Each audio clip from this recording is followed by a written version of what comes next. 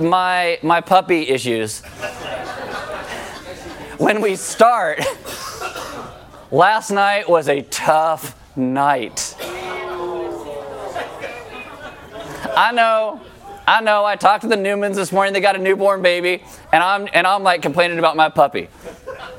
But I was up at midnight and 2 and 4 and 6 a.m.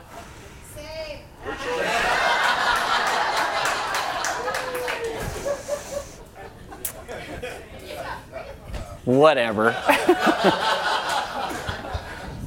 I have compassion for your plight. A little bit. Hey, something that Justine was talking about, Captive Hearts, I really appreciate what they do in their ministry. And in those handouts that are sitting in front of you, it talks about this Valentine's dinner thing that they're doing. It's an auction. The cool thing is they used to rent a house. They're trying to buy a permanent home for what they're doing with these women, trying to get them out of sex trafficking and addiction and things like that. And so my wife and I bought tickets for it. And I didn't realize how expensive they were. I do now. But they're trying to buy a house, so they're going to be expensive. So my wife and I bought a couple tickets. I put myself as a table head. I don't even know what that means. Hopefully it doesn't mean I have to do anything. But if you would like to go to that, and you go to that thing and you sign up on their website and order tickets, you could sit with us or somewhere else. You're probably like... I don't want to hear any more puppy stories. I'm going to sit somewhere else. But if you are interested in that, you could actually sit with us because we're going to be there. You say, which table do you want to be at? You could click on us. Or if you know somebody else, you can sit at a different table again. It's fine. I just think it's a really great thing, and I appreciate their ministry. And my wife also likes auctions, so I'm going to hide the credit card. Welcome to Element. If you are new, there are Bibles in the seat backs in front of you. If you don't have a Bible, we'd love for you to take one. If you forgot one, you can use one. There are sermon notes on the communion tables throughout the room. They look like this. And on the inside, you're going to get a little reflection of what we talk about today, some questions to go deeper. On the back side, you get the verses we're going through and a very short place for notes. But underneath that is that mission grid that Justine was talking about. We're going to talk about that during today's message as well, kind of bring all this together for you to help us understand what mission is, because quite honestly, I don't think that we have done a great job of explaining what mission is over the years, and I think I need to apologize to you for that, because one of my friends said they thought mission was taking unbelievers to the place of belief, and yeah, that's part of mission, but it's not the only part of mission. Someone said, well, I thought it was just serving in the world, and well, yeah, that's part of it. It's part of our calling in the world. And I have a friend who's, coming to Element over a decade at this point, and they thought it was just serving, and that's not their fault. That's ours for not clearly stating that. So I just want to apologize up front. We're going to do better in the future. And hey, we're Element. We own our mistakes. And we got a lot of them. So if you have a smart device, you can download an app. It is called YouVersion. You click on More and then Events in YouVersion. We will come up by GPS in your smart device, and you will get sermon notes, verses, questions, announcements. You'll get a link to that little grid in there as well. Everything that goes with today's message. My name is Aaron. I'm one of the pastors here. Why don't you stand with me for the reading of God's Word. This is Galatians chapter 2, verse 9, and it says, when James and Cephas, that's Peter by the way, and John, who seemed to be pillars, perceived, and this is the word for saw, the grace that was given to me, they gave the right hand of fellowship to Barnabas and me, that we should go to the Gentiles and they to the circumcised. Let's pray. Father, I ask that you would teach us today to understand what the calling is that you have placed in our lives, that we would see the places where we live, work, and play as mission fields that we get to be a part of in great joy, and that we can reflect what you have done in our lives and what you continue to do. We thank you for the grace that we have received. Teach us to see the grace around us and to live in the grace that has been provided. Amen. Have a seat. All right, so we are in the New Testament book of Galatians. If you want to open there in an Element Bible, it's page 631. We're in Galatians chapter 2 today. Funny thing about the messages in Galatians right now is When I first did those first 4 messages we've gone through, I remembered when I was writing those that Mike Harmon had asked me to redo the Redemption Group messages. And so I redid those and then recorded those, which took, weeks, like a month or 2. And then I came back to the book of Galatians. So I got to read those first 4 messages and then step into this one. That means nothing to you, but in my mind, it's like, oh, this can be very practical today and go along with everything we've talked about so far. Sometimes when you get into the book of Galatians, you'll see some places and it looks like Paul is just trying to start a fight, like he's very confrontational. And there are some places that he does that, but you have to understand Paul loves the good news of the gospel. He wants to make sure the truth of it is what people see and what people understand. But sometimes it can look like he's just wanting to fight. And after I read a bunch of commentaries, I really like what Todd Wilson said about this. Todd Wilson, he goes, instead of seeing Paul wanting to fight, what we need to see is the grace that's taking place here. And that's what I want to do with you today. I want to help you to see the grace of God's work in the world and what's happening in Galatians, but what is also maybe happening in our lives as well. I think it's easy to talk about the need for grace in our lives, but it's another thing to see it. I think sometimes we say, oh, grace is great, but do we really believe we need it as well? There's lots of Christians who will use words like, I'm thankful I received God's grace. Preachers will say, believe in grace or get saved by grace. But what does it look like when you actually see it? Like, when was the last time you saw grace and it wasn't a Grace Denton or a Grace Weeding or a Grace Harmon or something like that? Because reading the Bible, it is clear that we can actually see grace in front of us. Now, it's going to take some time to walk through this, so you're going to have to go with me. You're stuck anyway. Okay, so Galatians chapter 2, starting in verse 1, this is how it starts. Then after 14 years, I, that's Paul, went up again to Jerusalem with Barnabas, taking Titus along with me. I went up because of a revelation and set before them, though privately before those who seemed influential, the gospel that I proclaim among the Gentiles, in order to make sure I was not running or had not run in vain. Now, I know it seems like a weird place to start. We talk about seeing grace, but this is the beginning of the conversation of where these elders, these leaders in Jerusalem saw the grace of what was happening in Paul's ministry and in his life. And I don't know if you've ever had an intense conversation, but if you read some of this in the book of Acts, this is a very intense conversation. Maybe for you, it's you're talking to your boss and it's like, oh, I didn't know that all the Post-its weren't free and I couldn't take them home. I'm sorry for stealing them. Or maybe when you're a little kid, you're talking to your parents and you say, oh, I didn't know you said all the cookies weren't mine. I thought I could have like all of them, not just one. I'm really sorry. Or you're talking to your spouse and you say, oh, I thought you said it's okay to buy that new TV for the Super Bowl. I didn't hear you say not before okay. Intense conversations, okay? So Paul is having an intense conversation. This is why he tells his story about how he came to understand grace in Galatians 1. At the end of Galatians 1, Paul does this 3-year time jump, and he ends up in Jerusalem, and he talks to Peter and James. Now at the beginning of chapter 2, he does a 14-year time jump, and he goes back to Jerusalem, and he's meeting with Peter, James, and John. And that's like the Holy Trinity of the apostles. I mean, they're like the heavy hitters right there. And he's talking about the gospel that he proclaims. He takes along Barnabas and Titus for a reason that we'll talk about more towards the end of this message. But Paul is there because of a revelation. Now, a revelation is something that externally God did. So God does this thing externally that causes Paul to go. But as he goes, he starts dealing with this thing internally. Am I running my race in vain? So internally, then, there is this fear. And some people think that Paul is concerned that he had the wrong message or the methods that he was using weren't correct. So he's trying to get confirmation that he's doing things correctly. Now, that's not why Paul is going. We know that for 3 main reasons. Number 1, Paul is going to Jerusalem in response to a revelation. Paul is an apostle, direct access to God. So when God says go, you go. You're not like, hey, is this what I'm supposed to do? Secondly, if he had been uncertain, why wait 14 years to go figure it out? I mean, some of you are slow processors, but that's extreme. Right? 14 years. Maybe I'll go now and find out about it. But third, in Galatians 1:8, Paul has already said, if I come to you with a different gospel, you reject it. If an angel from heaven shows up with a different gospel, you reject it. Paul has said, this is the gospel message. It does not change. So we know that's not why Paul is going. Am I doing the right thing? N.T. Wright says this: what we need to see is that nothing was threatening Paul's certainty, but something was threatening his fruitfulness. So Paul is certain about grace, but there are these false teachers who are saying what Paul says about grace isn't really how we're saved, that grace isn't really grace. They want us to be saved by our personal works, by being circumcised, by following the law.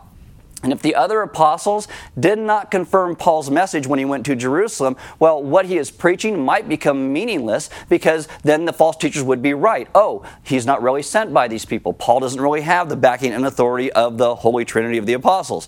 So as we talked about last week, Paul is appealing to them to say, look, confirm my message, confirm my ministry. And so Paul goes back, and they will do that in just a moment, which you'll see. But Paul, again, had this fear he was running his race in vain. Paul's fear was not a fear that the Jerusalem apostles didn't know the real gospel or understand the real gospel. What he feared was that they may not be true to that gospel. Now, this happens sometimes at Element. Every once in a while, we will get an email or a phone call from someone, and they will say, is your pastor afraid to speak up for the truth? Is your pastor afraid to offend people? If you've been at Element any length of time, I offend you guys all the time, usually not on purpose.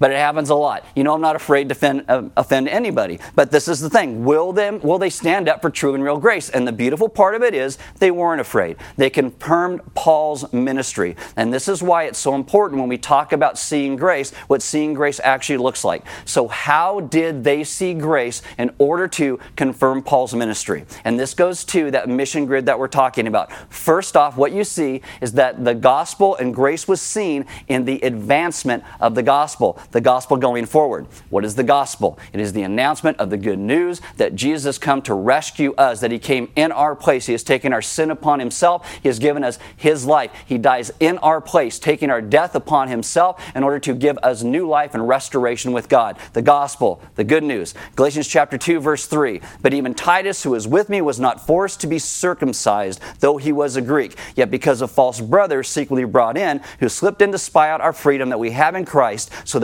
they might bring us into slavery. To them we did not yield in submission even for a moment, so that the truth of the gospel might be preserved for you. So God is doing a work. God is going out, and he is bringing people to know him that don't know him. That is a visible sign of God's grace being active in the world. And when I say that, this is not a cultural version of who God is that goes along with our cultural biases, like you have to get circumcised. It's the real God doing a work of grace and mercy. And this is why Paul will speak of his interaction with these false teachers by saying, we did not yield in submission even for a moment, so the truth of the gospel might be preserved for you. And this is speaking of this guy named Titus, that Titus was not forced to be circumcised. And there's a lot of verses here, and you might get confused in the midst of them, but Paul is doing this to help the Galatians understand. So I'm going to read the rest of these. Don't get lost. I'll bring it back together, I promise. I'm a professional. Galatians chapter 2, verse 6 goes like this. And from those who seem to be influential, what they are makes no difference to me. God shows no partiality. Those, I say, who seemed influential added nothing to me. On the contrary, when they saw that I had been entrusted with the gospel to the uncircumcised, just as Peter had been entrusted with the gospel to the circumcised, for he who worked through Peter for his apostolic ministry to the circumcised worked also through me for mine to the Gentiles. I know, again, a lot of words. And when James and Cephas and John, who seemed to be pillars, perceived, again, the word for saw the grace that was given to me, they gave the right hand of fellowship to Barnabas and me, that we should go to the Gentiles and they to the circumcised. Only they asked us to remember the poor, the very thing I was eager to do. Okay, so Paul says it this way because he's trying to make this argument to Galatians, but essentially what did these leaders see?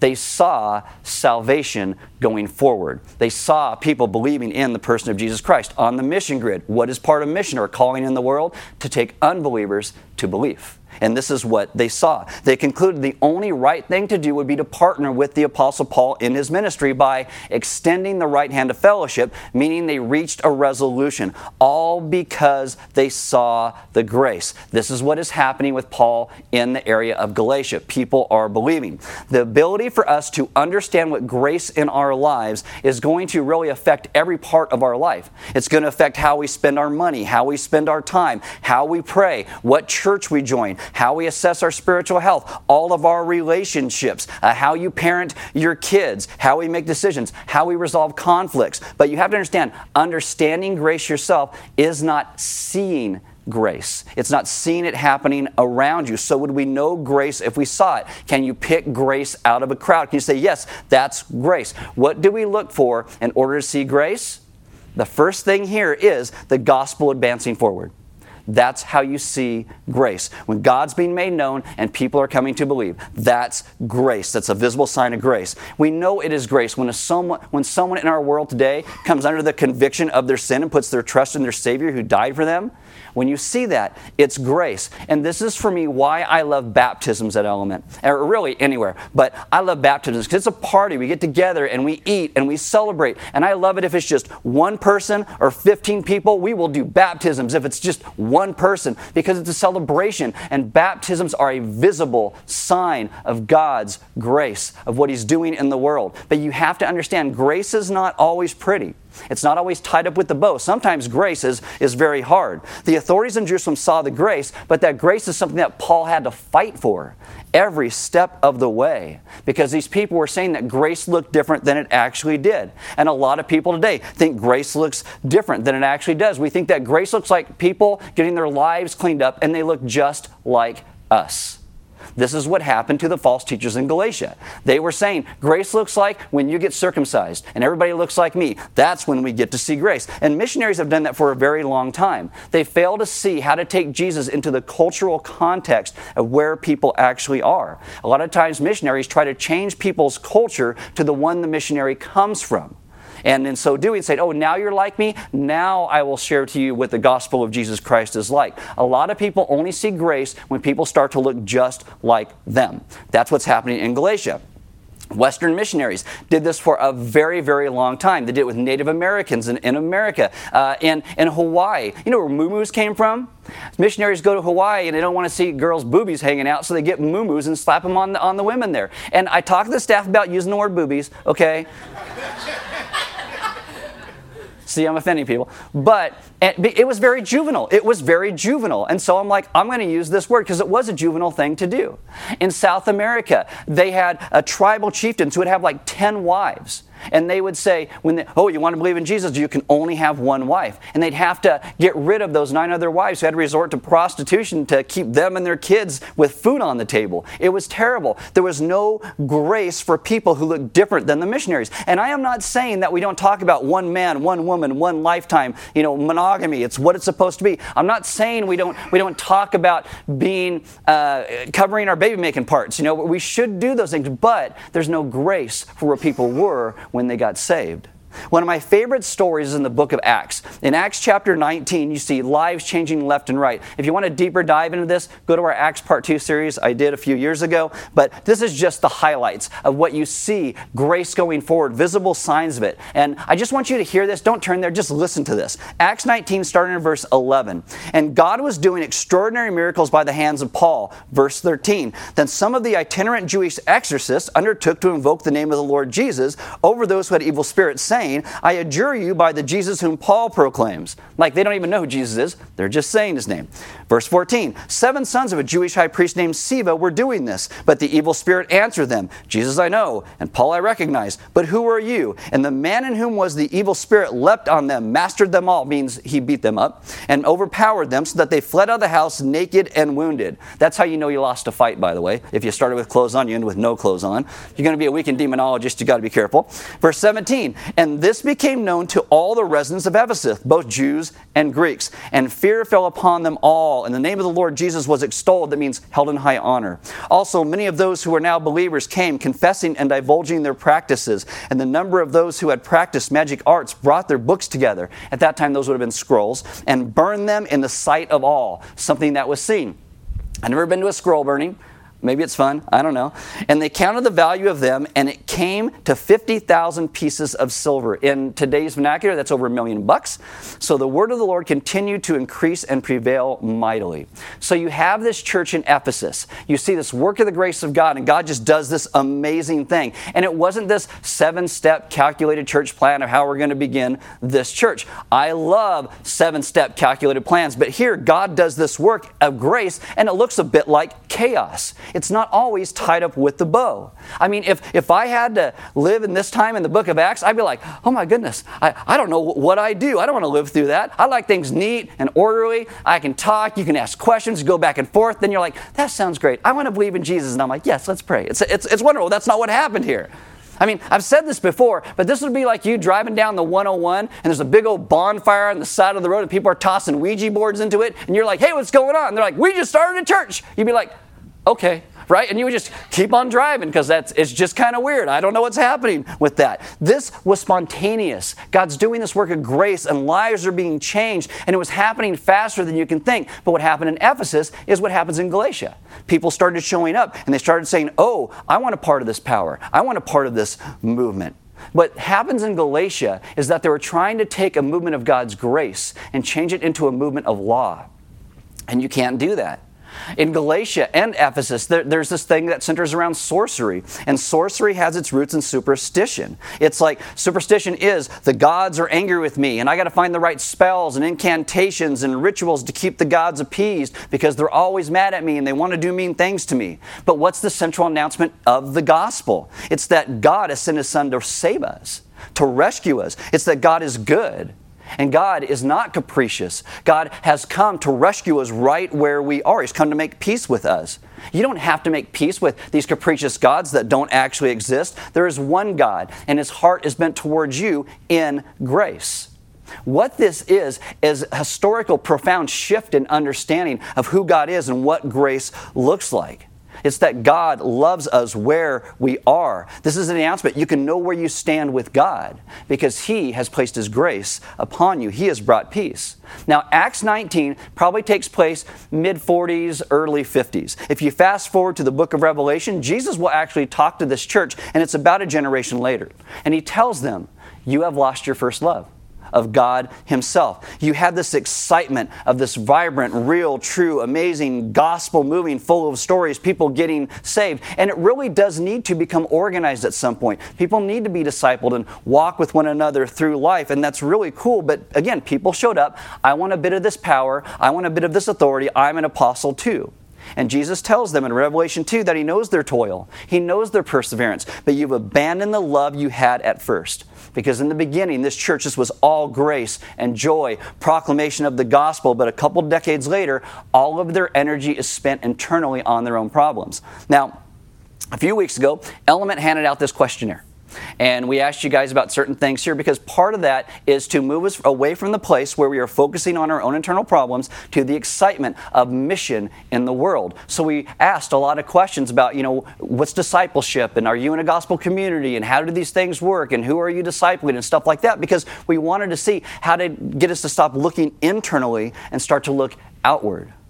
That was kind of one of the points of it. And to be quite honest, a lot of us are very internally focused. It's like, well, this didn't meet my need, and I didn't like that, rather than looking outward of how can we reach people. And this is, again, why we did this whole mission grid to start helping us to understand our calling and our lives. We want to see the gospel go out and people's lives begin to be changed. Many people will point out that this church started because they understood the world needed to hear the good news of Jesus. They were bold, they were fresh, they were creative, but somewhere they lost that passion and impulse, and it started to turn all internally. Jesus is very affirming. You work hard, you don't put up with evil, you test those who want to be teachers, you just stop power grabbers, but you've lost your understanding of grace. That's what He's saying to them. Even in this craziness, it was a sign of God's grace, of God's Spirit moving. How about today? Do you know in Africa has the largest segment of growing Christians in the world. Millions and millions of people are coming to follow Christ, but it's a lot like Ephesus because there's not a lot of deep theological background in that. They're not very astute. But there's social problems now, and they're actually being dealt with by Christians in the area. Christians are creating more orphanages and hospitals and places to care for AIDS sufferers. And here's the amazing thing. They're also giving voice to ordinary village women in these churches. They're empowering them in their homes and in their community. Anna Zeta writes this, in our Mozambican culture, women don't have an active voice in the family. But in Christian life, we discover that not just the husband, but also the wife can have a role. This is why? Because there is no Jew or Gentile, slave or free, male or female. We're all one in Christ. We're equal in who He calls us to be. The New York Times wrote an article about this years ago, and this is what they said. Yet while it sounds strange to say so, evangelicals may be Africa's most important feminist influence today. How weird is that, right? Because in America, it's those evangelicals, they're against all these things. But here, because of the equality of what Christ brings, it's making a big difference. They can't believe what they're seeing. Why can't they believe it? Because they're seeing grace and they don't understand it. Just like many times, we think grace has to be a particular thing, and we don't actually see it when it's right in front of us. They're seeing the power of the gospel. Again, what is the gospel? Everyone in the world is equally lost no matter where we're born, no matter our ethnicity or male, female, rich, poor. But through Jesus, salvation is given that is not based upon our pedigree. It's not based upon our background. We are loved apart from what we have done. And everyone needs grace because everyone is equally loved and equally lost. And when people get that, it starts to change culture. Are we a people who are excited about God's grace and seeing it move? Now you go back here to the elders in Jerusalem. What did they see? They saw all these Gentiles following Jesus. Galatians 2, verse 7, when they saw that I had been entrusted with the gospel to the circumcised, verse 9, they gave the right hand of fellowship to Barnabas and me, that we should go to the Gentiles and they to the circumcised. Here you see that they're going these different directions, but it's God is the one who works. It's not about Peter. It's not about Paul, much less you or me. The gospel, God causes the gospel to advance in people's hearts, and that's how we get to see grace. They heard about Paul's change of life and how he went to Arabia in Galatians 1:17, how he went to Syria and Cilicia in Galatians 1:21. They see the grace, they hear all these stories, but standing right in front of them is this guy named Titus, who was a Gentile. And you get the sense that Paul knew he would need Titus in this moment, not as an intern to go get his coffee, but as a living proof of the effect of his gospel ministry, of what he preached. There used to be this old saying, the proof is in the pudding. Well, here, in terms of seeing the gospel, the pudding is people. It's converted sinners. You're the pudding. There you go. That's the proof of God's grace. Second one is this. We see grace in the growth of God's people. That's another place we see grace, and that goes to the mission grid, because in that mission grid, what do we say? We want to take people from being self-focused to being kingdom-focused. It's part of our calling in the world. It's not just everybody else's job. It's our job with one another in the communities that we are in. Many times, we want to see people, when they trust Christ, the very next day, their entire life changed. Like it's totally different. But God works so slow in our lives. Grace is seen in the way God grows us and changes us to look more like Him. And God does that in community. Because many times you will not see the change in your own life, but you will see the change in other people's lives. And it's good to have people step in and say, this is the grace I see that God is changing and doing stuff in your life. I could personally go around this room and I could point out a bunch, I'm not going to do it, okay, but I could point out a bunch of things and changes I've seen in all of you.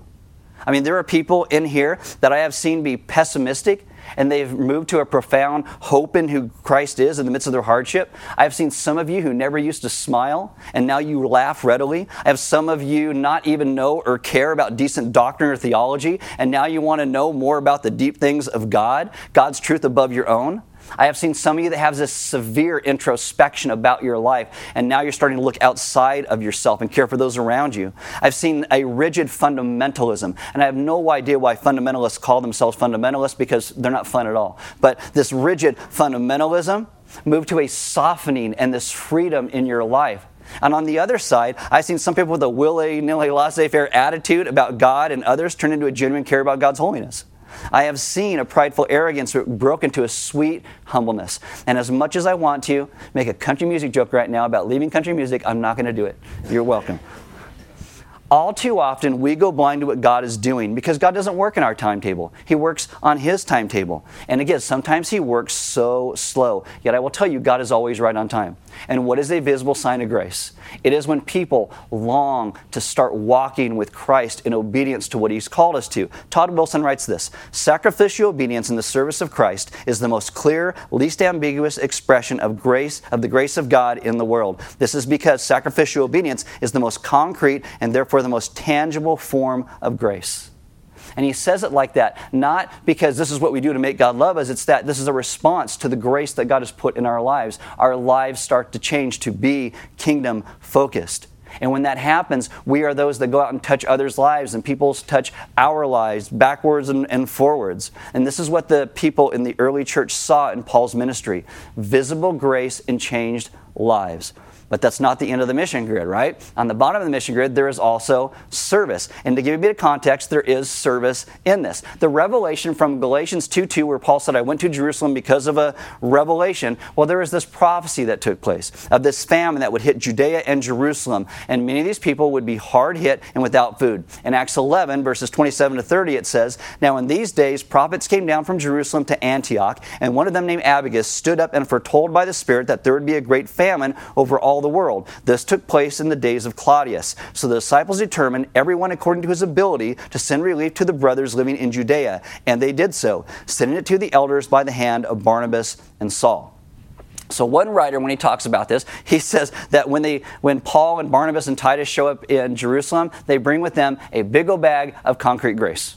That's money. So it's not just Titus and his changed life. It's not just how Barnabas and Paul and Titus and all these churches are growing as well. It is this bag full of money, and this money was given by these Gentile churches. And if you read Galatians, you understand the church in Jerusalem were the ones who were saying, no, they need to be circumcised. They need to follow the law. This is what grace looks like when they look like us. And this church looked past that, because they understood the call of grace in their lives. And they said, we need to help those people because they're believers. And they gave of their money to make sure these people that were being rejected as not true people in the kingdom of God gave of themselves in service, because mission is calling and leads us to service. And they gave to these people in Jerusalem, and it was simply amazing. How do you see a visible sign of God's grace? It's God's people becoming a generous people when they start to think of other people other than themselves. And this is why in that newsletter you see all these things when you guys give to us, that we help in our world and in our local community. And this is one of the reasons we talk about this, because mission is part of our service and how we live. Paul is on a ministry of mercy. He's bringing famine relief. He's meeting the needs of these poor saints in Jerusalem.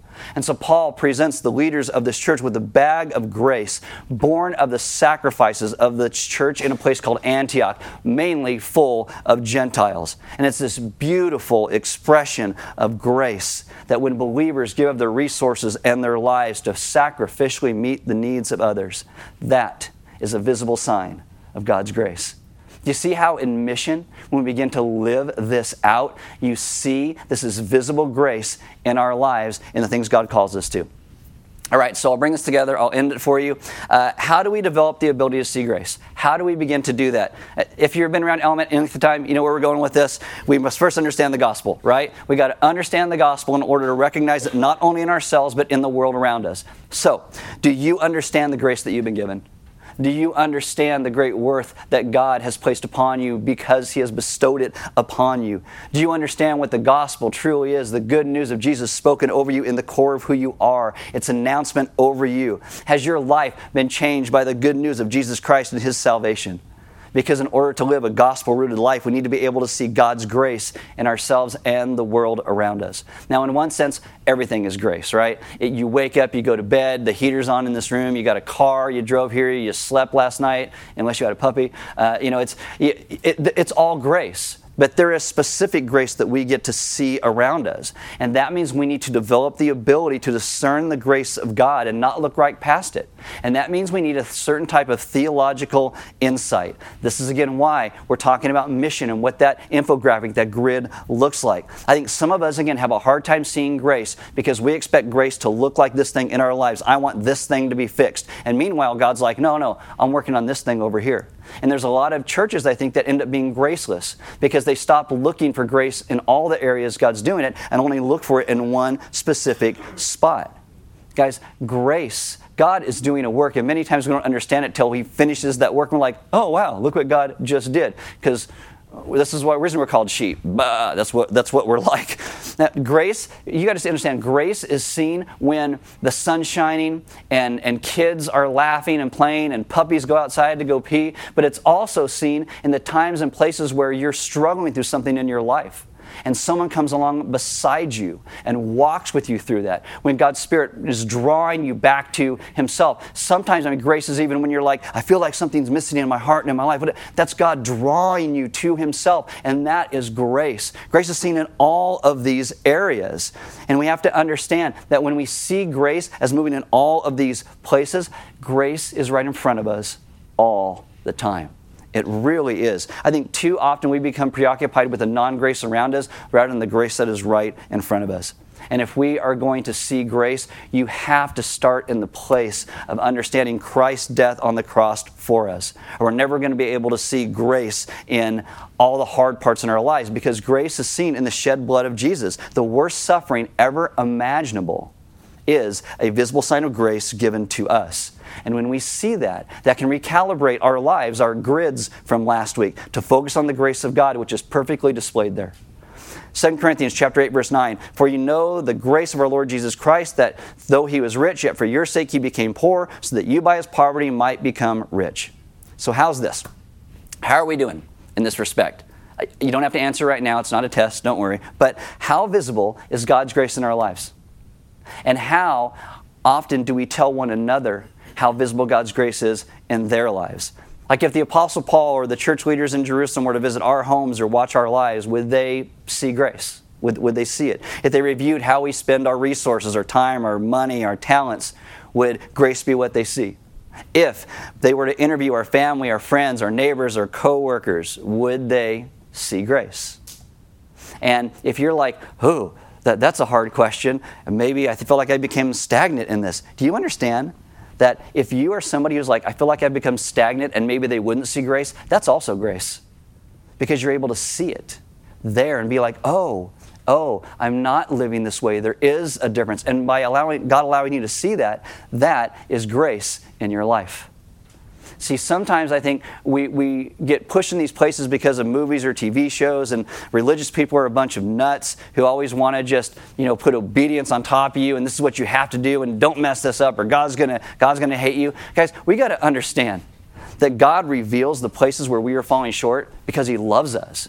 And God knows that we cannot save ourselves. We are not perfect. This is why we are extended grace. Because our lives are a mess.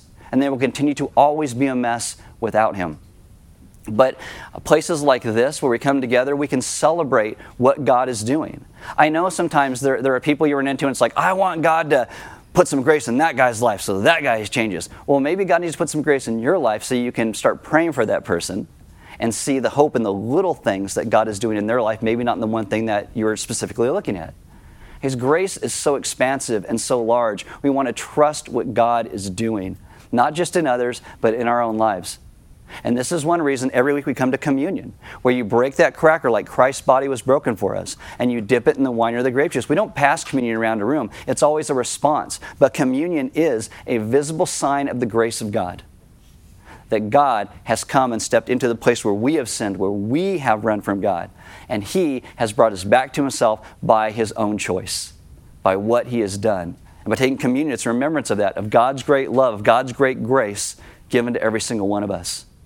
If you need prayer, there's going to be people who will pray for you. They'll be across the way in the lounge. You can go during music. You can go after service.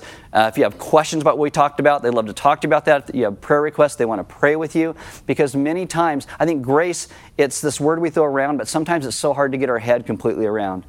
And I think there'll be a day when we stand before Jesus and we're going to be like, oh, this is grace. Now I get it. And it'll be like this thing goes on into eternity. I think we're just going to be floored more and more by a deeper and more profound understanding of what grace actually is in our lives. If you want to give, again, we are a sacrificial people. Element doesn't pass the plate, never have, and we won't, because it's a response to what God has done. This is why there's offering box on the walls. This is why you can give online. It is simply a response to what God has done in our lives, and we don't want it forced upon anybody. We want it to be joyful, consistent, sacrificial, as we give out of our abundance to those around us in need.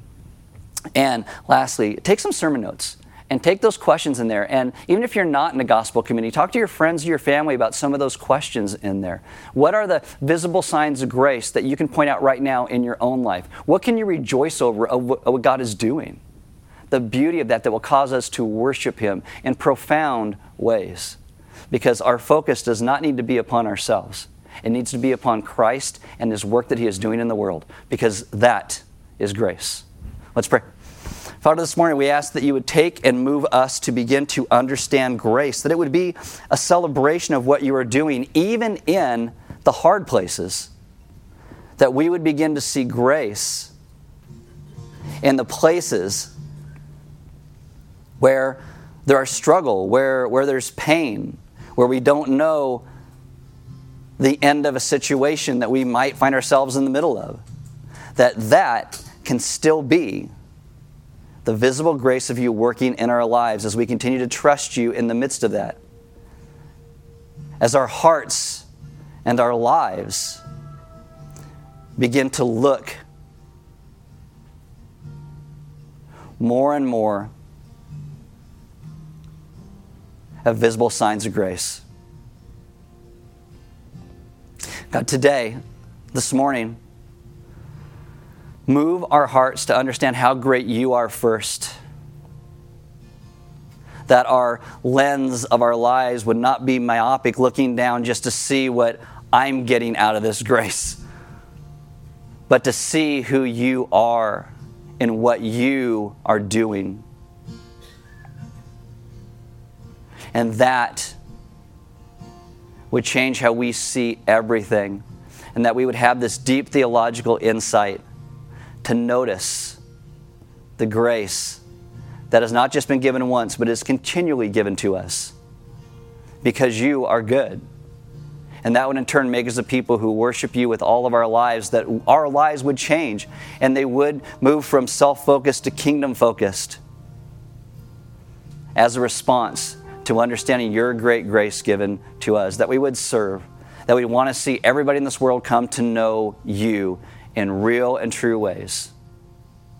And again, that we be a joyful people full of celebration because of your grace given to us. Amen. So drop the blinds. Just take a moment before you take communion, before you sing some songs with us, and ask God right now, God, show me some visible signs of grace in my life right now.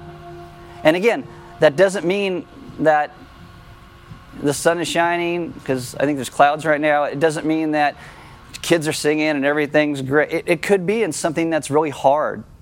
It could be something that's very stressful for you right now. But yet God is carrying you through the midst of that. And as you trust Him more and more, that is a visible sign of His grace as He grows you. But maybe it is some joyful, awesome, amazing thing that God's doing right now. Say, God, reveal that to me. And then thank Him for that. Because ultimately, there is no one who is as great as our God. And the grace that He provides. And that we then get to live in. So let's worship Him for grace and visible signs of that grace.